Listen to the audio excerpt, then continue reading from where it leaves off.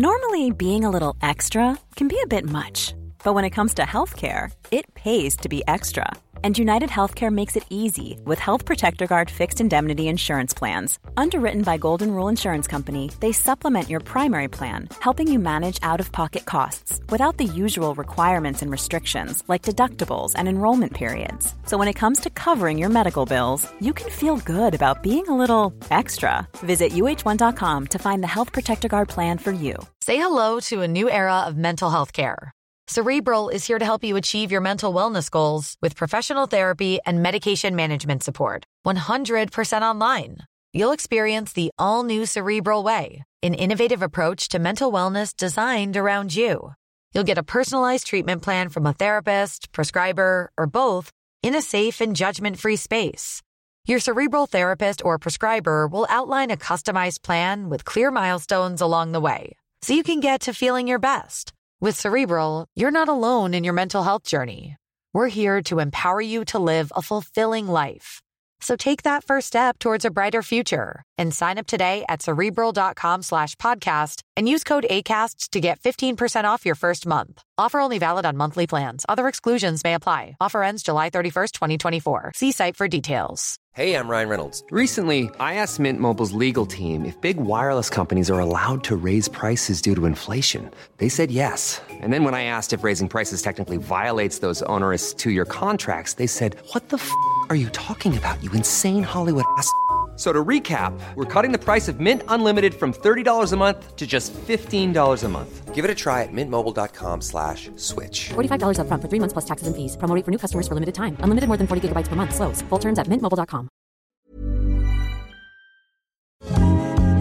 Vi säger välkommen tillbaks till vår käre tickande vän Longines. Ja, Pelle, det här är så trevligt. Det är ungefär ett år sedan vi hade vårt senaste samarbete med Longines och då pratade vi om The Spirit Collection. Kommer du ihåg det? Ja, om jag gör. Nu är det dags för The Heritage Collection. Ja, och det är inte mig emot, kan jag säga. Det här är, och det är ingen överdrift, det här är helt klart min favoritkollektion ur varumärket Longines portfölj. Jag kan instämma och jag gör det med emfas. För att det här är en oerhört smakfull kollektion med rötterna i flyget. Precis som vi har pratat om tidigare. Militärt. Och det här är, ja, men det är någonting extra som uppenbarligen både du och jag fastnar för här. Man kan väl säga att det är smakfull design och då inte minst storlekarna. Ja, och det är ju en flört med dåtiden. Och det är det vi ofta gillar. Alltså klockor var väldigt, väldigt fina under en gyllene era. Mellan, säg, 30 till 60-70-tal. Där finns det ju väldigt mycket av historiens absolut största godbitar i klocksammanhang. Så är det, och det här är alltså klockor som har inspirerats av och burits av US Air Force, British Royal Air Force och French Navy och så vidare, kan man säga. Det är inga dåliga uppdragsgivare, om man säger så. Jag tycker att man ska botanisera och kika in på longines.com för att det är en snygg, inspirerande sida som är anpassad väldigt bra efter den svenska marknaden. Man kan se alla priser på svenska och det är ju ett varumärke som är, man kan säga, kostnadseffektivt. Det håller jag verkligen med om, och det är, skulle jag säga, och faktiskt inte bara jag utan en person som heter Auro Montanari, a.k.a. John Goldbergers tips faktiskt. Jag gjorde en intervju med honom nyligen och det varumärket han tycker man ska titta på om man ska komma in i klocksamlarkretsar. Pris versus kvalitet, vad de har för potential, allt det här. Priser är ju såklart väldigt, väldigt relativt, men som ett exempel här, en Heritage Classic då, Tuxedo, extremt smakfull, ligger på 20 000. Vi ska prata lite närmare idag om en, av tidsskäl lite kortare, om en Classic Chrono. Precis, och den här har ju också då vad man brukar kalla en Tuxedo Dial. Och det är alltså den här tvåton, alltså vitt och svart i tavlan i olika fält. Men vad jag älskar med den här Classic Chronograph, det är att det är verkligen definitionen av den urtypiska kronografen. 2 register istället för 3 som är placerade klockan 9 och 3 på tavlan. Den är återhållsam i storleken. Den mäter 40 mm, så den är inte liten men den är inte stor. Du har ett svart elegant läderband, också lite retro vintage inspirerat med sån här hörnstygn vid bandhornen och fyrkantiga kronografknappar. Vi kommer att prata mer om andra favoriter i den här kollektionen Heritage, den här retro-kollektionen som man ju kan kosta på sig och kalla den.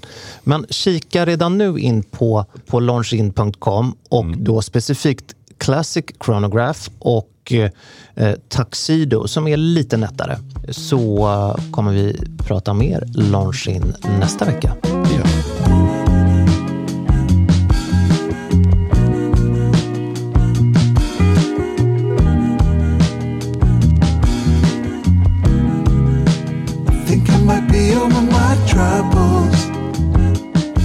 Vi är tillbaks.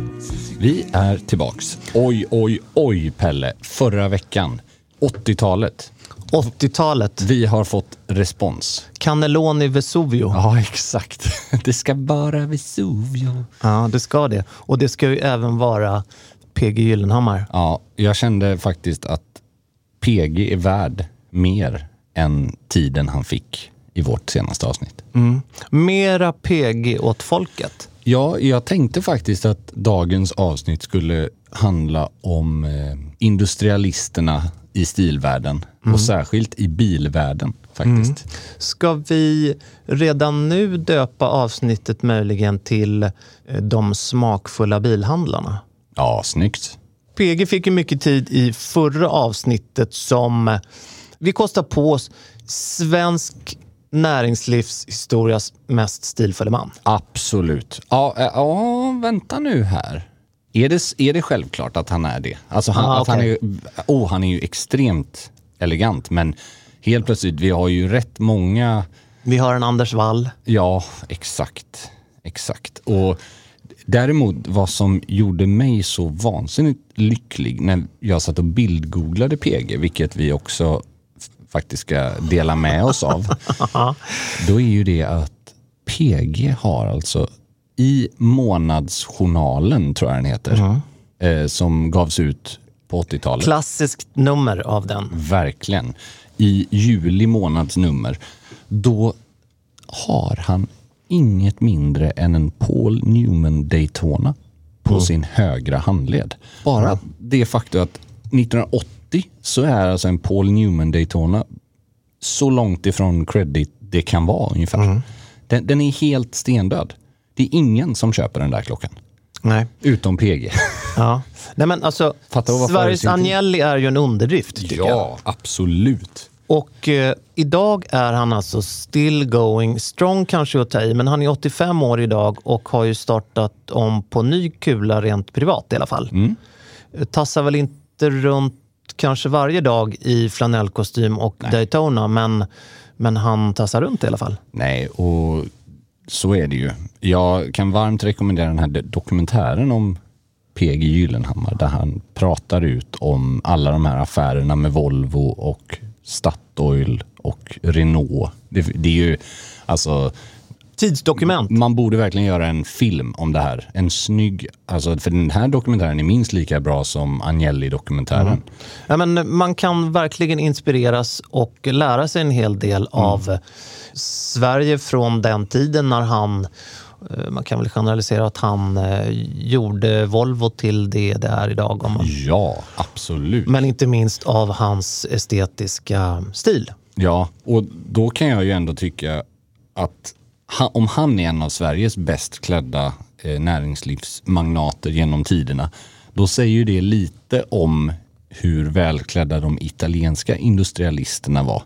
För jag tycker nog ändå att PG har en bit kvar stilmässigt upp till den här andra personen jag tycker vi ska prata om idag. Nämligen Agnellis protégé, Luca di Montezemolo. Mycket elegant. Han har ju någonting som de här andra herrarna inte någonsin har haft, vad jag vill minnas. Och det är ju det italienska svallet. Exakt. Som ju Diego Della Valle har också. Men han är ju inte... Men han var ju faktiskt med i Ferrari. Ja, de är nära vänner. Han var ju också bilhandlare. Det är ju väldigt så här en klubb för... Det känns som att alla här umgås och dricker vin. Och kanske gör annat också. Säkert. Men de lever gott. Väldigt gott. Och det känns inte som att det finns stora schismer mellan de här multimiljardärerna i Italien. Det är en klubb för likasinnade, om man säger så. Ja. Men ska vi ta liksom snabbt då. Vem är Luca di Montezemolo? Ja. Jag ska ju redan nu börja med att säga att jag har ju träffat honom. Du har det? Ja. Nej. Wow, nu blev jag starstruck. Ja, jag tror inte att jag har sagt det faktiskt tidigare. Nej, det här gillar jag. Men redan där ljuger jag. Okej.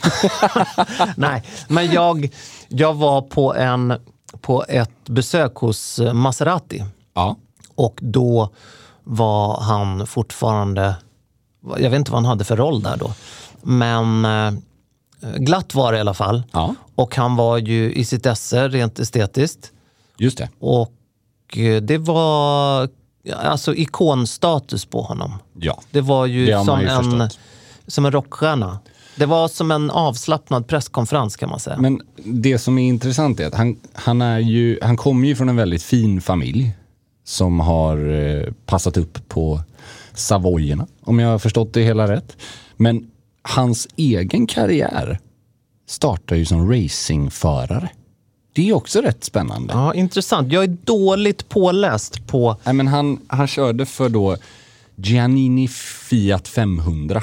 Alltså de bilarna, vad jag förstod. Och liksom, det är ju senare då han kör för Lancia Rally, alltså teamet. Och på något jävla vänster så är det 1973. Så då flyttar han till Ferrari och blir assistent till Enzo Ferrari. För att det finns ju väldigt mycket arkivbilder på honom där han står i F1-sammanhang. Så att jag kan tänka mig att det var mycket Scuderia Ferrari. Ja, och han blir alltså 1974 manager för Scuderia. Och det är alltså, bara som man förstår det här är som att du kickar boll i Boca Juniors och sen så blir du assistent till presidenten i Barcelona. Liksom. Det är verkligen rätt imponerande utveckling. Och sen han hade ju sin utbildning, han hade sin familjehistorik. Alltså han kom ju inte från ingenting, kan man ju lugnt säga. Men just att komma in där och liksom kanske vara den högra handen till Enzo Ferrari, det är ganska fascinerande bara där, tycker jag. Det finns många härliga bilder på honom och inte minst med Agnelli. Och Niki Lauda. De var ju väldigt tajta just för att Ferrari då för första gången, tror jag på väldigt länge i alla fall, vann Formel 1 75 och 77 med Niki Lauda som förare. Och det är då 1976 precis däremellan blir Montezemolo, han blir befordrad till chef över all Fiat Racing. Och Fiat är ju då moderbolaget som äger Ferrari till exempel. Jag har ju hängt mycket med Schumacher såklart med tanke på hans exakt. Tid i stallet. Och han var ju faktiskt chef för både Fiat, alltså han har ju haft en styrelseordförande roll i princip varenda bolag, eller han har åtminstone suttit i styrelsen för varenda bolag i Fiat-koncernen mer eller mindre. Så han är ju sånt superstyrelseproffs. Och han klär ju sig precis som Agnellis protégé skulle göra. En man att inspireras av. Avslappnad elegans. Ja, hur beskriver man den här mannens stil? Vi kommer ju skicka ut metervis med stories. Vi kommer oss likt en gödselsprinkler ja, verkligen. Kasta ut på Instagram. Nej, men alltså, jag vill göra det enkelt och säga att tänk Agnelli och sätt på ett annat huvud. Ja, men jag tycker faktiskt, och det här är ju nästan som att svära i kyrkan eftersom han har ju lärt sig allt han kan av Agnelli, men jag tycker han gör det till och med bättre ibland faktiskt. Han gör det så bra. Ja, för om Agnelli kunde ta det där, han har ju alltid ursäkten med att det var han som gjorde det först. Men han kunde ta det nästan för långt ibland. Med de här korta slipsarna. Och Luca Montezemolo har, först och främst så har han ju svallet som du var inne på. Det är ju så här, det är ju inte en ful accessoar på honom. Nej, det adderar någonting. Och så är det liksom, det är alltid så här, när han har kostym, det finns liksom inga blanka kostymer i hans garderob. Det är så här matt, lyxig ull. Du har ju en väldigt Luca Montezemolo-kompatibel outfit på dig idag. Ja, det är ju något av det finaste jag har hört sen jag och så vidare. Och då har Pelle alltså en mellangrå kashmirpolo, vilket är så här typiskt för en avslappnad norditaliensk industrialist. Men du har också en matt mörkblå flanellkostym med kritsträck. Det är helt fantastiskt. Och kritan Tack, till och med plockar upp den här gråa polotröjan. Ibland vaknar jag till liv. Ja, men ibland Kravlar jag ut under stenen. Ibland så går han igen, Luca. Men det är, alltså, det är det jag menar, bara att det är inte den här, för om jag tänker på amerikanska motsvarigheter, alltså högt uppsatta. Nej, men det är så mycket, mycket mer formellt och opersonligt. Och det är så fyrkantiga kostymer i USA, det är blanka, trötta, de kan vara dyra men de är fula tygerna. Det här är liksom, allting ser ut som det är gjort på 60, 70, 80-talet fast de är gjorda idag. Det är flaneller, det är borstade kvalitet, men det är vad snyggt. När jag hade träffat honom då i måste jag ha varit Moderna, så kom jag tillbaks till Egmont som ju äger King. Och då gick jag in och skröt om det här då för killarna och tjejen på Automotorsport. Oj, där måste det varit. Ja, de blev imponerade. Varpå då en av dem sa, du har träffat Semlan. Semlan? Som han då kallas i svenska bilkretsar. Semolo, jag fattar. Kul. Jag tror inte han hade uppskattat det smeknamnet lika mycket. It's a creamy bun with och så vidare. Väldigt roligt. Han är ju, kika på honom. Ja, och han är ju mest känd för sin svindyra dressade stil. Alltså han skjorta, slips, kostym. Gärna dubbelknäppta kostymer, knäppta lågt. Och inte minst klockorna. Ja, men han har ju också mina favoritbilder på honom. Det är ju en ung Luca Montezemolo som står ihop med Niki Lauda någonstans 75-77 i en sån westernskjorta jeans som vi har pratat om, som är mitt nästa inköp. Och så stora såna här 70-tals pilotglasögon i plast. Alltså det är så snyggt. Har du bestämt vilken skjorta du ska satsa på? För att det här, jag tror att man brukar kalla det för double denim när man kör både byxorna och skjortan. Jag tror att Stockholm inom någon månad kan få uppleva en quadruple denim när du och jag går bredvid varandra. Grejen är så här, jag tror att jag har hittat en lösning. Jag har 2 lösningar eller 3. För jag har insett att man kan ju faktiskt ha olika också. Man behöver inte bara ha en. Men Wrangler, den som heter det här M27 eller något. Alltså, du går på en McQueen. Ja, typ. Det finns 2 olika versioner. Ja, men du går med det här för att fickorna är ju halva, tycker jag, alltså den är ja, men 100%. Och sömmen ovanför ficklocket. Precis. Men det finns 2 olika ficklock på Wrangler. McQueens är den som är lite mer rak. Som inte är som ett V. Alltså som inte är spetsig. Sen finns det ju några, vi pratade ju kanske senaste gången vi tog upp där om Brycelands. De har en westerner-skjorta i denim som har, det kallas sawtooth. Det är alltså, det är dubbla veck på fickan. Eller dubbla piggar. Det kommer ju även från Levi's Big E. Så det finns flera olika modeller som är väldigt fina. Sen har ju jag en personlig favorit och det är ju det här skjortföretaget 100 Hands. Och det skulle jag nog säga Det är kanske de finaste skjortorna hantverksmässigt som jag har stött på i hela industrin faktiskt.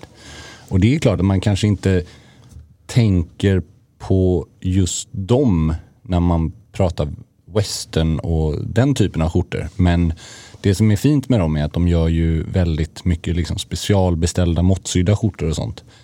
Så att jag faktiskt... Väldigt, väldigt fint varumärke. Ja, jag har tittat lite på att göra en i en tung, kraftig denimväv med dem.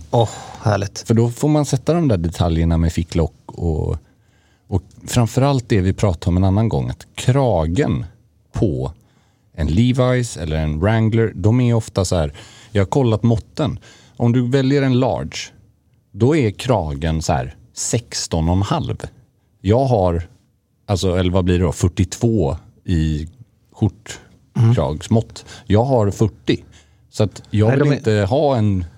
Det är en kompromiss som inte funkar för mig. De är väldigt svåra att bära under kavaj. Ja, och det är det jag vill kunna göra. Jag vill kunna ha den till exempel till en sån här flanell, eller ja, det här är en tweed kavaj, och jag vill kunna liksom leka loss lite med den där. Jakten på den perfekta denimskjortan fortsätter. Apropå just framgångsrika män och jeans. Just det. Så styr jag nu över det här avsnittet på till en man vid namn Micke Schiller. Ja, spännande. Det är en man som vet hur ett par jeans ska säljas. Ja, han gör ju verkligen det. Jag kan inte låta bli att fastna vid det här, man kan kalla det för hemma hos-reportaget som släpptes för 2 dagar sedan ungefär i amerikanska Wall Street Journal. Det är lite elegantare än ett vanligt hemma hos-reportage skulle jag vilja säga. Ja, det är ingen snuskig knarka kvart på... Sköna Södermalm-magasinet. Inget ont om det. Men... Nej, och inget ont om Södermalm. Nej, verkligen inte. Men nej, det här var en nivå till, tror jag. Han öppnar upp sin enorma våning. Ja, där har ju aldrig ordet våning passat bättre. Alltså en etage i Stockholm. Helt fantastiskt. Som, den är oful. Ja, det kan man säga. Och inspirerande. Ja, men sen så tror jag att Micke Schiller kan gå långt alltså. Han kan bli något.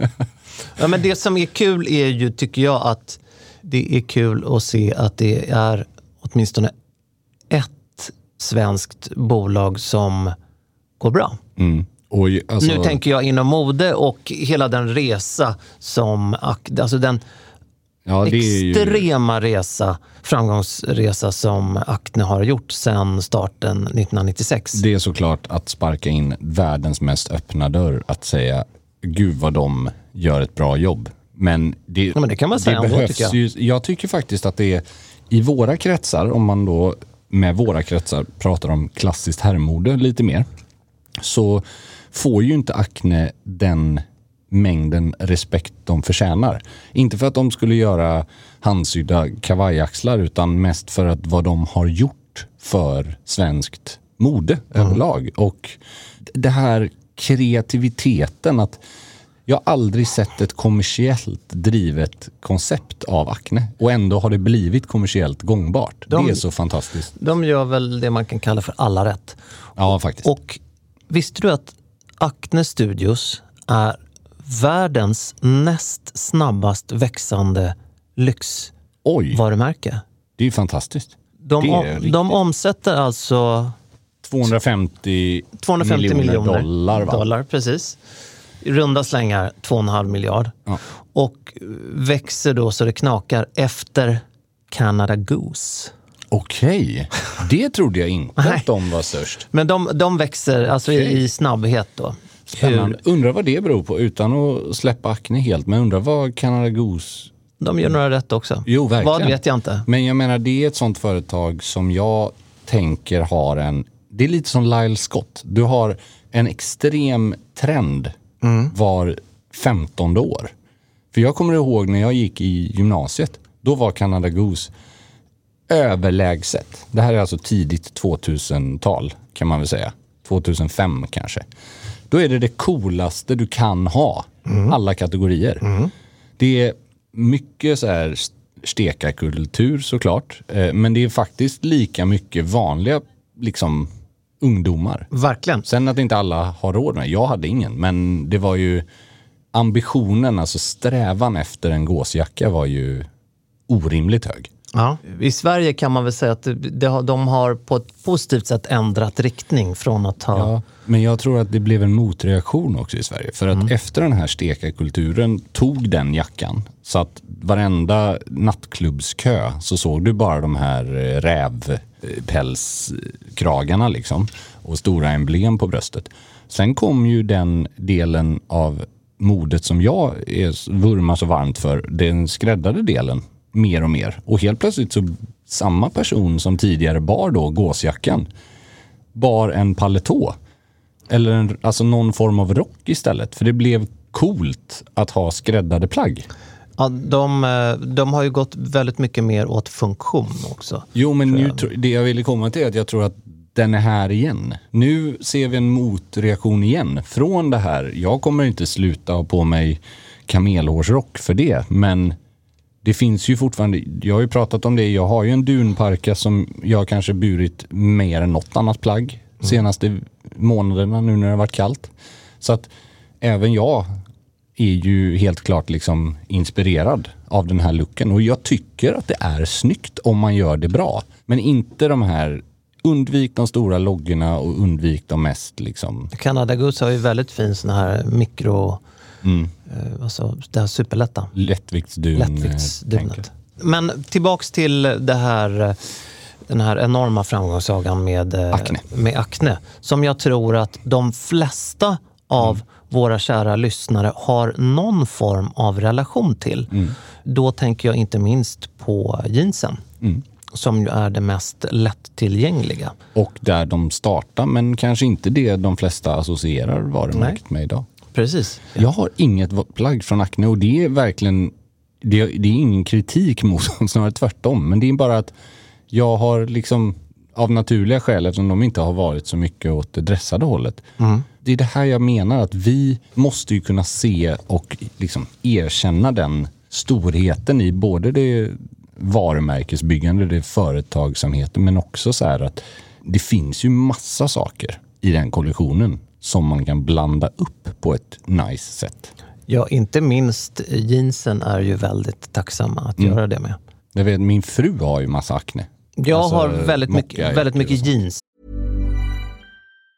If you thought the only way to get a more defined jawline with natural-looking results was through surgery, think again. Juvederm Volux XC is a non-surgical injectable gel filler that improves moderate to severe loss of jawline definition and can help you achieve natural-looking results with little downtime. Even better, this improved definition lasts up to 1 year with optimal treatment. No maintenance required. Improve jawline definition for a smooth, sculpted look with Juvederm Volux XC. For important safety information and to find a licensed specialist, visit Juvederm.com. That's Juvederm.com. Not for people with severe allergic reactions, allergies to lidocaine, or the proteins used in Juvederm. Common side effects include injection site redness, swelling, pain, tenderness, firmness, lumps, bumps, bruising, discoloration, or itching. There's a risk of unintentional injection into a blood vessel, which can cause vision abnormalities, blindness, stroke, temporary scabs, or scarring. Talk to a licensed specialist to find out if it's right for you. Introducing Wondersuite from Bluehost.com. Website creation is hard, but now with Bluehost, you can answer a few simple questions about your business and get a unique WordPress website or store right away. From there, you can customize your design, colors, and content. And Bluehost automatically helps you get found in search engines like Google and Bing. From step-by-step guidance to suggested plugins, Bluehost makes WordPress wonderful for everyone. Go to Bluehost.com/Wondersuite.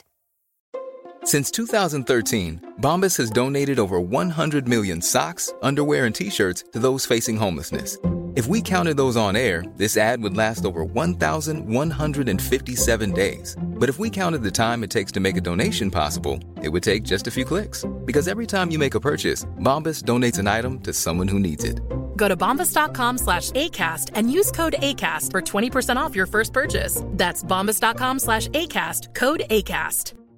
Hey, I'm Ryan Reynolds. Recently, I asked Mint Mobile's legal team if big wireless companies are allowed to raise prices due to inflation. They said yes. And then when I asked if raising prices technically violates those onerous 2-year contracts, they said, "What the f*** are you talking about, you insane Hollywood ass?" So to recap, we're cutting the price of Mint Unlimited from $30 a month to just $15 a month. Give it a try at mintmobile.com/switch. $45 up front for 3 months plus taxes and fees. Promo rate for new customers for limited time. Unlimited more than 40 gigabytes per month. Slows full terms at mintmobile.com.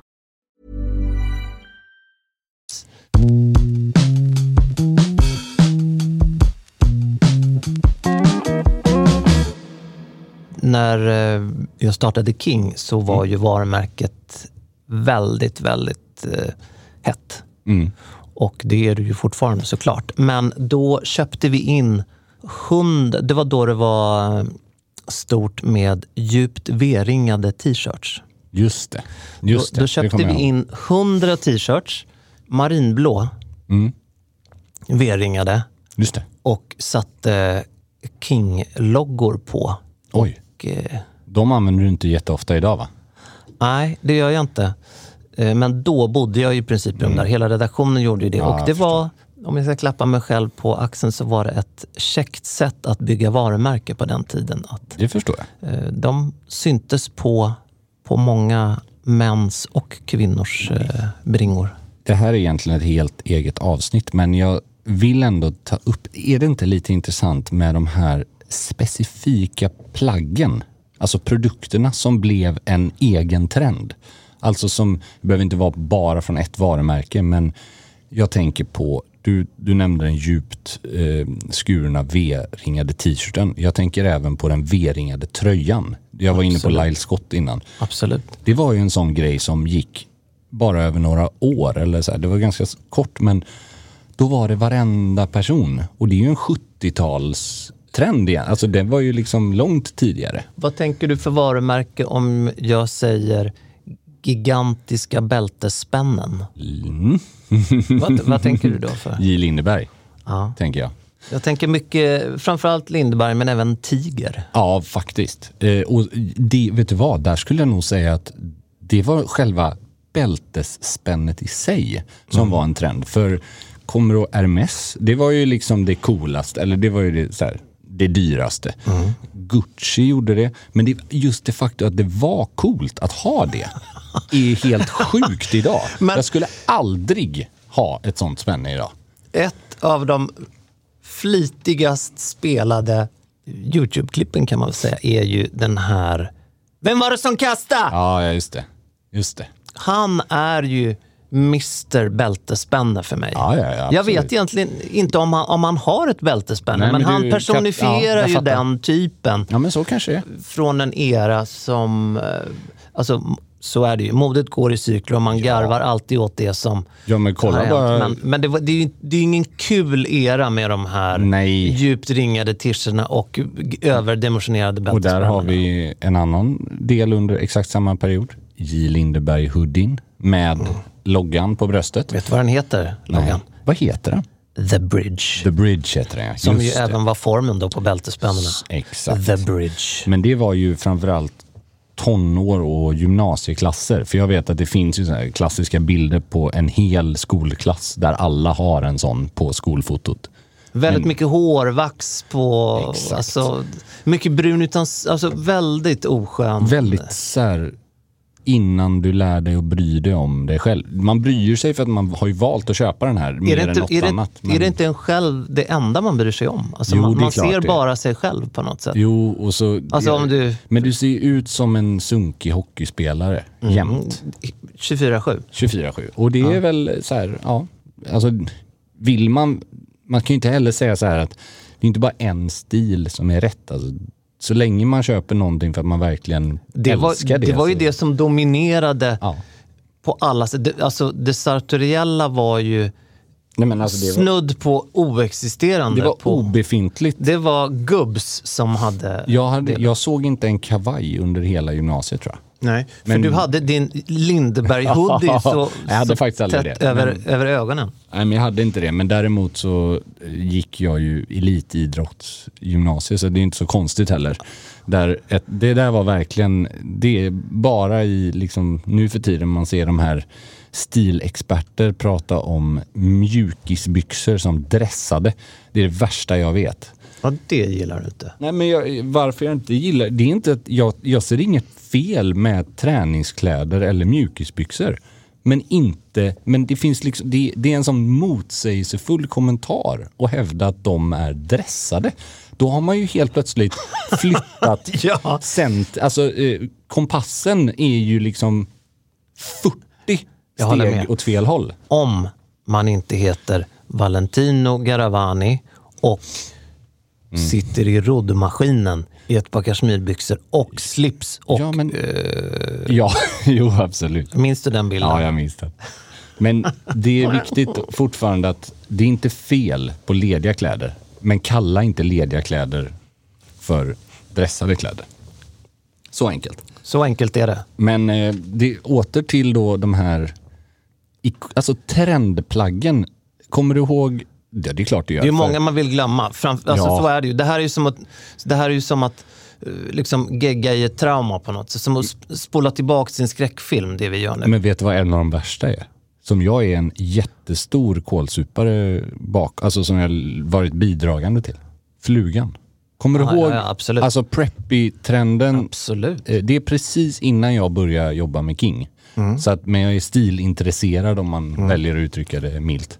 Den här totala explosionen av att män i olika åldrar ska ha upprullade chinos, typ skjorta, någon sån V-ringad tröja eller kavaj och en fluga.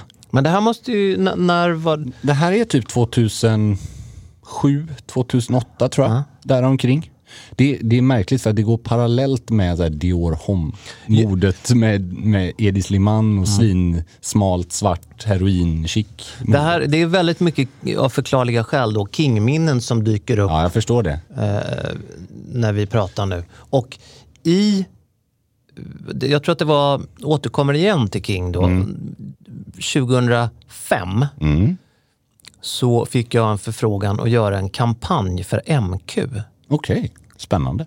Och jag stylade inte mig själv, om man säger så. Nej. Och står då i upprullade chinos, översvämning i källan. Men vi har alla varit där, Pelle. Ska sanningen fram så var jag aldrig där. Okej. Jag var faktiskt aldrig... Jag har varit på många platser i mitt liv, men aldrig med de upprullade chinosarna. Snyggt. Bortsett från på den bilden. Och den där finns i min dator. Och jag har varit så många gånger och suttit med fingret på avtryckaren och lägga ut någon form av ironisk sån här throwback Thursday-bild. Men känner att den är liksom over the top. Ja, den är svår att komma undan för med. Att ens ironisera över den. Så illa är det. Men där har vi ju nästa tydliga exempel. Ett par upprullade chinos finns det inget fel på om det är en vid chino som är upprullad för att du strosar runt ledigt klädd i en situation där det makes sense. Förstår du vad jag menar? Vet du var? Nej. Om du heter Farbror Melker och går runt på Saltkråkan. Ja, faktiskt. Och så har du typ möjligtvis ett par sandaler eller någonting väldigt enkelt. Ett par espadrillo. Men å andra sidan, heter du Lasse Lövbiff då ska du inte strosa runt i de där. Och så när chinosen är snortajta längs hela benet. Långkalsongschinos. Exakt, långkalsongschinos. Och så har du bara ett perfekt rullat uppvik som är alldeles för högt upp med ett par sådana riktiga myggjagarkonsultdojor som det är som en skidbacke. Ja, hej, det är Lasse Lövbiff. Är du hos Åhléns? Jag söker ett par långkalsongschinos. Ja. Vilken avdelning finns de på? Finns de med tillhörande Happy Socks? För det var ju också, där binder vi ju ihop den här looken. Och det här är inte för att förlöjliga, fast... Nej, vi tittar i backspegeln. Vi tittar i backspegeln och så ser man vad var det som gick fel. Och i det här fallet så var det ju, som vi har sagt många gånger, när man går för långt. I fula skor kan man gå fel. Det kan man väldigt sällan brukar du säga. Gå rätt i. Exakt. Men, och det här just med flugan då, för det var ju kronan på verket för att verkligen sätta den här stilen. Och det, jag kommer ihåg, alltså jag förstod inte i efterhand hur den kunde bli så accepterad bland folk som var helt ointresserade av stil i övrigt. Alltså som klädde sig väldigt... Men det handlar väl om vilka som bär det. Sätter du på ett sportankare... Ja, det är väldigt sant. Färdigknuten fluga. En avfallspåse. Jo, men då går ju hela landet i den där påsen inom 2 veckor. Ja, det är möjligt. Men det är väldigt sant. Nej, men alltså så är det ju. Men jag tänker bara på att jag var på bröllop i 5 års tid. Och det är ett jävligt långt bröllop. Ja, det är sant. Nej, det var dåligt skämt. Nej, det var en bra skämt. Förlåt. Nej, men under 5 års tid efter den här trenden, eller parallellt med, men framförallt efter. Jag kunde inte förstå. Bara, vad gör de här männen? För det här är män. Det här är inte pojkar. Men det är män i 25 till 45 års åldern. Men vi har med färdigknutna orangea flugor. Så här, ha på dig en slips. Jag säger som Claes Julin, vår älskade före detta medarbetare. Om du inte är investmentbanker i 70-årsåldern och äger firman, ha inte fluga. Alltså annat än vid smoking och frack då. Ja, men det är det jag menar, att vid smoking och frack, då är det enda du har. Du har ingen svart slips, du har inget annat. Du har en vit fluga till frack och du har en svart fluga till smoking. Punkt. Det är världens enklaste lösning. Men även om jag kan tycka att det är skitsnyggt med de här klassiska flanellkostymerna i typ 3 delar och så har du någon paisley-fluga som är snyggt egenknuten. Men problemet är att det finns ingen relevans. Det vi heller inte får glömma, och det vi båda vet, det är ju att klockan tickar. Det är ju bara en tidsfråga innan flugan är tillbaks. Innan flugan... är en fluga. Ja, flugan är en fluga, men de kommer ju tillbaks, de där flugorna. Ja, det är klart. Och det kommer ju att spruta flugor snart. För att nu har det gått några år. Men jag tror att det är som hatten till viss del. Att den kan komma, men den kan aldrig bli vad den en gång var. Förstår du vad jag menar? Jag förstår. För det är den enda personen som klarar av att bära hatt och fluga. Och det är för övrigt en ganska snygg kombo om du är just 70 plus. Evert Taube eller liksom Sven-Bertil då. Men du måste ha patina. Och du måste ha värdighet att inte se ut som du försöker. Ja, fast trender är ju urskillningslösa liksom. Så är det ju. För flugan slog ju ändå. Ja, jag vet. Men för att det ska se bra ut, menar jag. Alltså, för så fort det ser... Och det här är ett tips överlag. Så fort det du har på dig ser för utstuderat ut, vad det än är. Ja. Men det... Då har du liksom svårt att lyckas med det. Ja, men...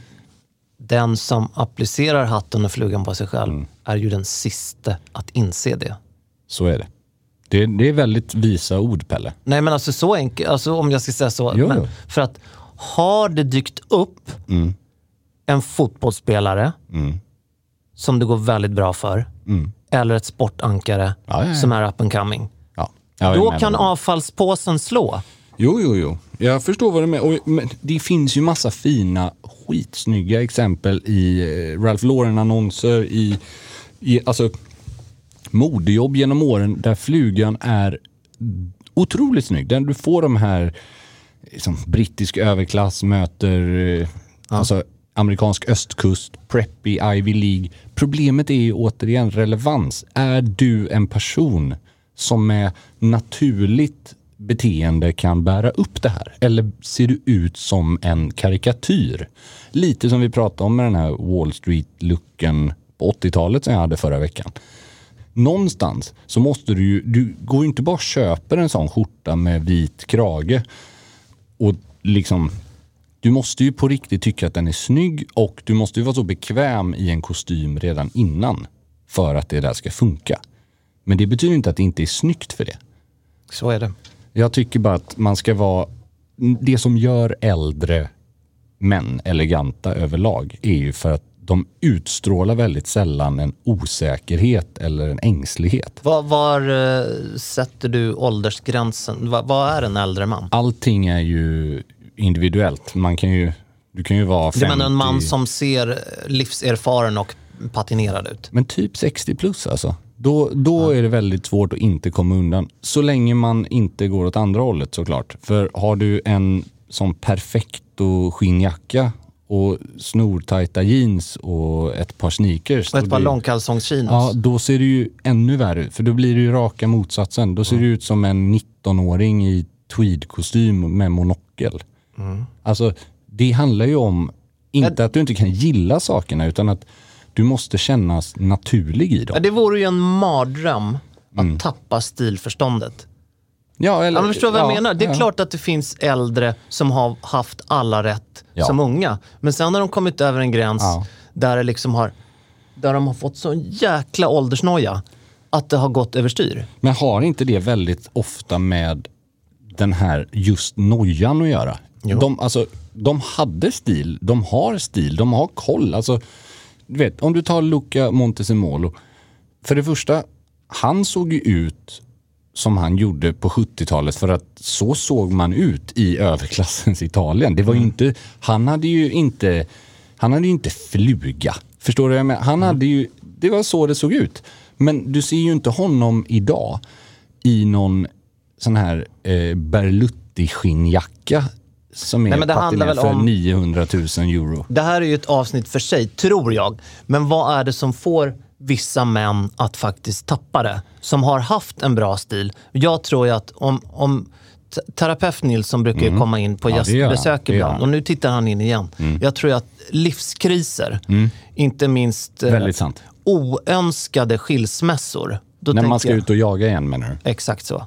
Och då litar man inte på sin egen stil, utan man känner att nej, nu behöver jag vara 10-12 år yngre här. Ja, men då tror jag att alla koncept tappas. Då blir det lite för exponerande, lite för mycket exponering och det blir för desperat på många sätt och det syns ju. Henrik Schyffert har ju en intressant tes i sin show han körde, där han pratar om att män, jag tror det, folk får säkert höra av sig och rätta mig nu om jag har fel, men han pratar om att folk fastnar i den stilen du hade när du pika, när du var på topp.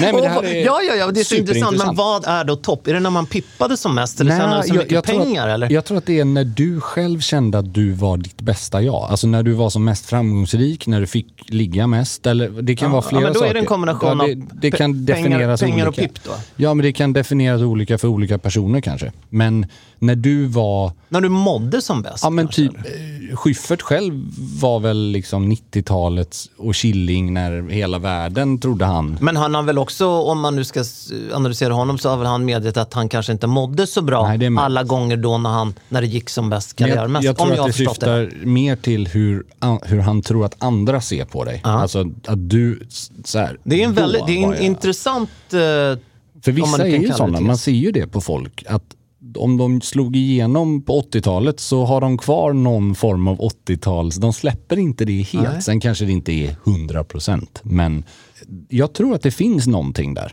Nu har inte jag slått igenom, men om jag skulle ha slagit... Jo, Andreas! Men förstår du vad jag menar? Att om man blir liksom... Det ska du inte vara blygsam, Andreas. Det måste du ju... Jo, men förstår du, även i liten grad då, i liten utsträckning. Mannen som har gått på Dolce Gabbanas catwalk säger att han inte har slagit igenom. Nej, men jag menar bara att när jag kom in i stilvärlden då, i stilsammanhang, då var byxor korta. Det fanns inte på tal om att ha byxor som bröt på skon. Jag kommer nog aldrig ha byxor som bryter på skon. Det är bara en sån liten detalj att jag har väldigt svårt att se mig komma över den grejen, även om trenden. Däremot så kommer jag ju alltså uppenbarligen då inte ha upprullade chinos och fluga när som helst. Men vissa så här saker är ju bara perspektiv som kanske sätter sig från grunden att så här, det här är det här är jag och det här gillar jag. Men det man också får tillägga och till det bättre tycker jag, det är att din stil, det här kan ju misstolkas, men din stil har ju verkligen ändrats. och blivit mer casual. Ja, du har ju absolut. blivit, som jag upplever det, det får du stoppa med, men du har ju blivit mycket mer självsäker. Ja, men det uppskattar jag jättemycket att säga. Men det vi kommer till man kan ju addera och byta ut plagg. Man ska inte vara låst i sin stil. Men jag menar mer så här, med viss marginal såklart, så är mina byxor ungefär lika långa. De kanske är lite bredare, men de är aldrig längre än en viss längd typ. Så det har de varit nästan så länge. Jag är mer försiktig än vad du är med att säga att jag aldrig kommer att bära saker. Självklart. För att det där tror jag är en åldersgrej. Att, det kan mycket väl svänga. Och jag säger inte att du kommer att bryta mot det du säger. Nej, men det kommer ju se annorlunda ut. Det kommer det göra. Jag har ju lovat mig själv så många gånger att aldrig över min döda kropp. Har du något plagg, det här är ändå en intressant grej. Har du något plagg som du aldrig kommer köpa eller bära? Ja, det är säkert massa plagg. Ja, men du har inget så ett som bara är där? Big no, kommer aldrig ske. Nej, men det måste ju finnas hur många som helst. Men jag tänker inte så då. Nej, men det är bra. Jag tänker på dem jag kommer att bära och inte dem jag inte kommer att bära. Det är snyggt. Men jag vet inte. Jag har en uppenbar och en som inte är lika uppenbar. Men den självklara det är jag kommer aldrig ha ett par läderbyxor. I alla fall inte om det inte... Vadå, är det konstigt? Det är ju jättepopulärt bland folk. Ja, det är bara så... Du kan inte se mig. Men nej, det är nästan så här goes without saying på något sätt. Jo, jag vet, men det är på tal om trender. Man ska inte... Alltså det är ju förvånansvärt vad fula saker som man har tyckt har varit helt naturligt. Men någonting nu, apropå just djurhud på kropp, temat. Det är ju fasen vad jag är sugen på en måttad mocka-kavaj. Oj, vad spännande. Alltså, att överföra den snyggaste kavajen. Men det här är ju någonting, jag är ju inte där. Nej, jag förstår. Jag är ju inte där. Men när Todds började göra kavajer. Jag vet, de var faktiskt... det glimrar i ögonen på dig. Du är inte främmande. Men jag kan säga så här. Det är förbjuden mark. Det är väldigt förbjuden mark. Men mocka, det är en sak. Skinnkavaj, det är nummer 2 för mig. Det är någonting helt annat. Nej, det gör jag inte. Det gör jag bara inte. Men jag har haft min skinnkavajs-era. Har du det? Ja, det var ju runt millennieskiftet. Men var det taxi-chaffis? Det var absolut inte taxi. Det var inte, jag förstår vad du menar. Taxikavajen, det är ju en pansarkavaj. Alltså, den kan du bli skjuten i och överleva. Och bara plocka ut kulan. Plocka ut kulan och peta tänderna med. Ja, exakt. Nej. Det här var tunt. Okay. Och den var omtyckt av män och kvinnor. Nej, men det var en sån typexempel. Men jag vill också tillägga att det här var... Jag menar, så säga att det var 98-99 kanske. Ja, jag fattar. Det är inte igår, det brukar vi säga. Och jag har sett massa fina exempel på andra som har... Claes hade ju svart skinnkavaj en del när vi jobbade ihop och han bar ju det med bravur. Jag kan inte se mig bära det. Jag kan inte se mig ha det i vilket sammanhang eller någonting. Det är inte kavaj-looken och det är inte skinnjack-looken för mig. Hur tycker du att Ralph Lauren ser ut när han har skinnbyxor till exempel? Som skit. Precis som han ser ut som skit när han har sitt... Det är verkligen ett uppriktigt svar. Jo, men när han har sitt sånt här bältespänne som är stort som... Det också ser ut som skit. Jag tycker massa saker Ralph Lauren ser ut som skit. Men det betyder ju inte att han inte är briljant på de andra delarna. Man kan inte bedöma någon stil efter deras sämsta klädsel. Nej, det är bara intressant att höra om du tyckte att han såg bra ut i det, men att du inte skulle kunna tänka dig att överföra det på dig. Nej, men det är samma sak som, han har ju en kostym som ser ut lite som, eller han har väl hur många som helst, men en som ser ut ganska mycket som den du har på dig idag. Den är så snygg. Men dubbel? Men han har även en enkel knäpp. Så här, en mörkblå, den kanske inte är flanell, men det är en så här sjukt snygg mörkblå med kritsträck, ganska diskreta kritsträck. Och så sitter han på Wimbledon och kollar.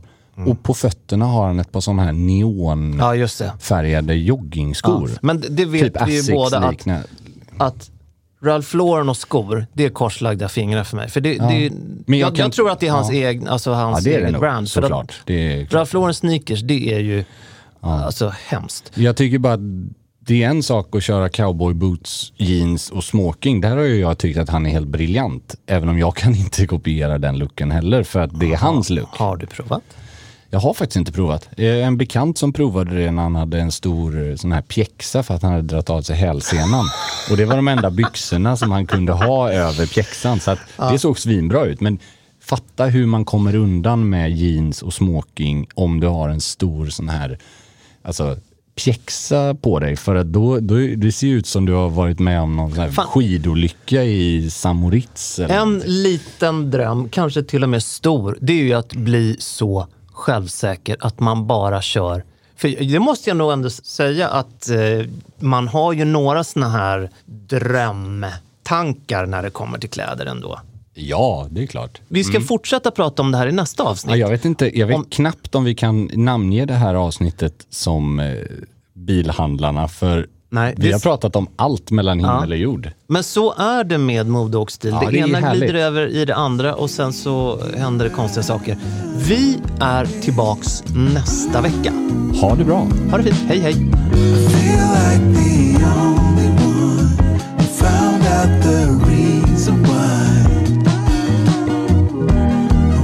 Just lonely, but since you came around, I could see all I see is tomorrow.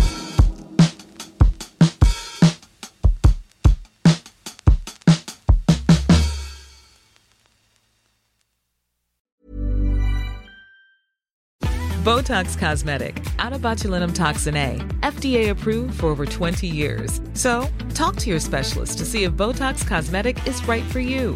For full prescribing information, including boxed warning, visit BotoxCosmetic.com or call 877-351-0300. Remember to ask for Botox Cosmetic by name.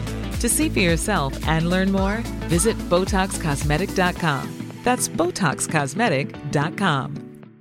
Hi, I'm Dory Shafrir. And I'm Kate Spencer. And we are the hosts of Forever 35. And today, we're talking about Club Med, the best all-inclusive getaway for families. Today, Club Med has nearly 70 resorts worldwide, from beachside resorts in the Caribbean and Mexico, to magical locations in the Maldives and Morocco, to ski resorts in the mountains from Canada to the Alps. Between their all-inclusive family programming, wellness offerings, land and water sports, and their French heritage-inspired food and drink offerings, Club Med is the best way to elevate your family getaway, no matter which location you're at. To learn more, visit clubmed.us. As humans, we're naturally driven by the search for better. But when it comes to hiring, the best way to search for a candidate isn't to search at all. Don't search, match with Indeed. When I was looking to hire someone, it was so slow and overwhelming. I wish I had used Indeed. If you need to hire, you need Indeed. Indeed is your matching and hiring platform with over 350 million global monthly visitors, according to Indeed data, and a matching engine that helps you find quality candidates fast. Ditch the busy work. Use Indeed for scheduling, screening, and messaging so you can connect with candidates faster. And Indeed doesn't just help you hire faster. 93% of employers agree Indeed delivers the highest quality matches compared to other job sites, according to a recent Indeed survey. And listeners of this show will get a $75 sponsored job credit to get your jobs more visibility at Indeed.com/podcast. That's Indeed.com/podcast. Terms and conditions apply.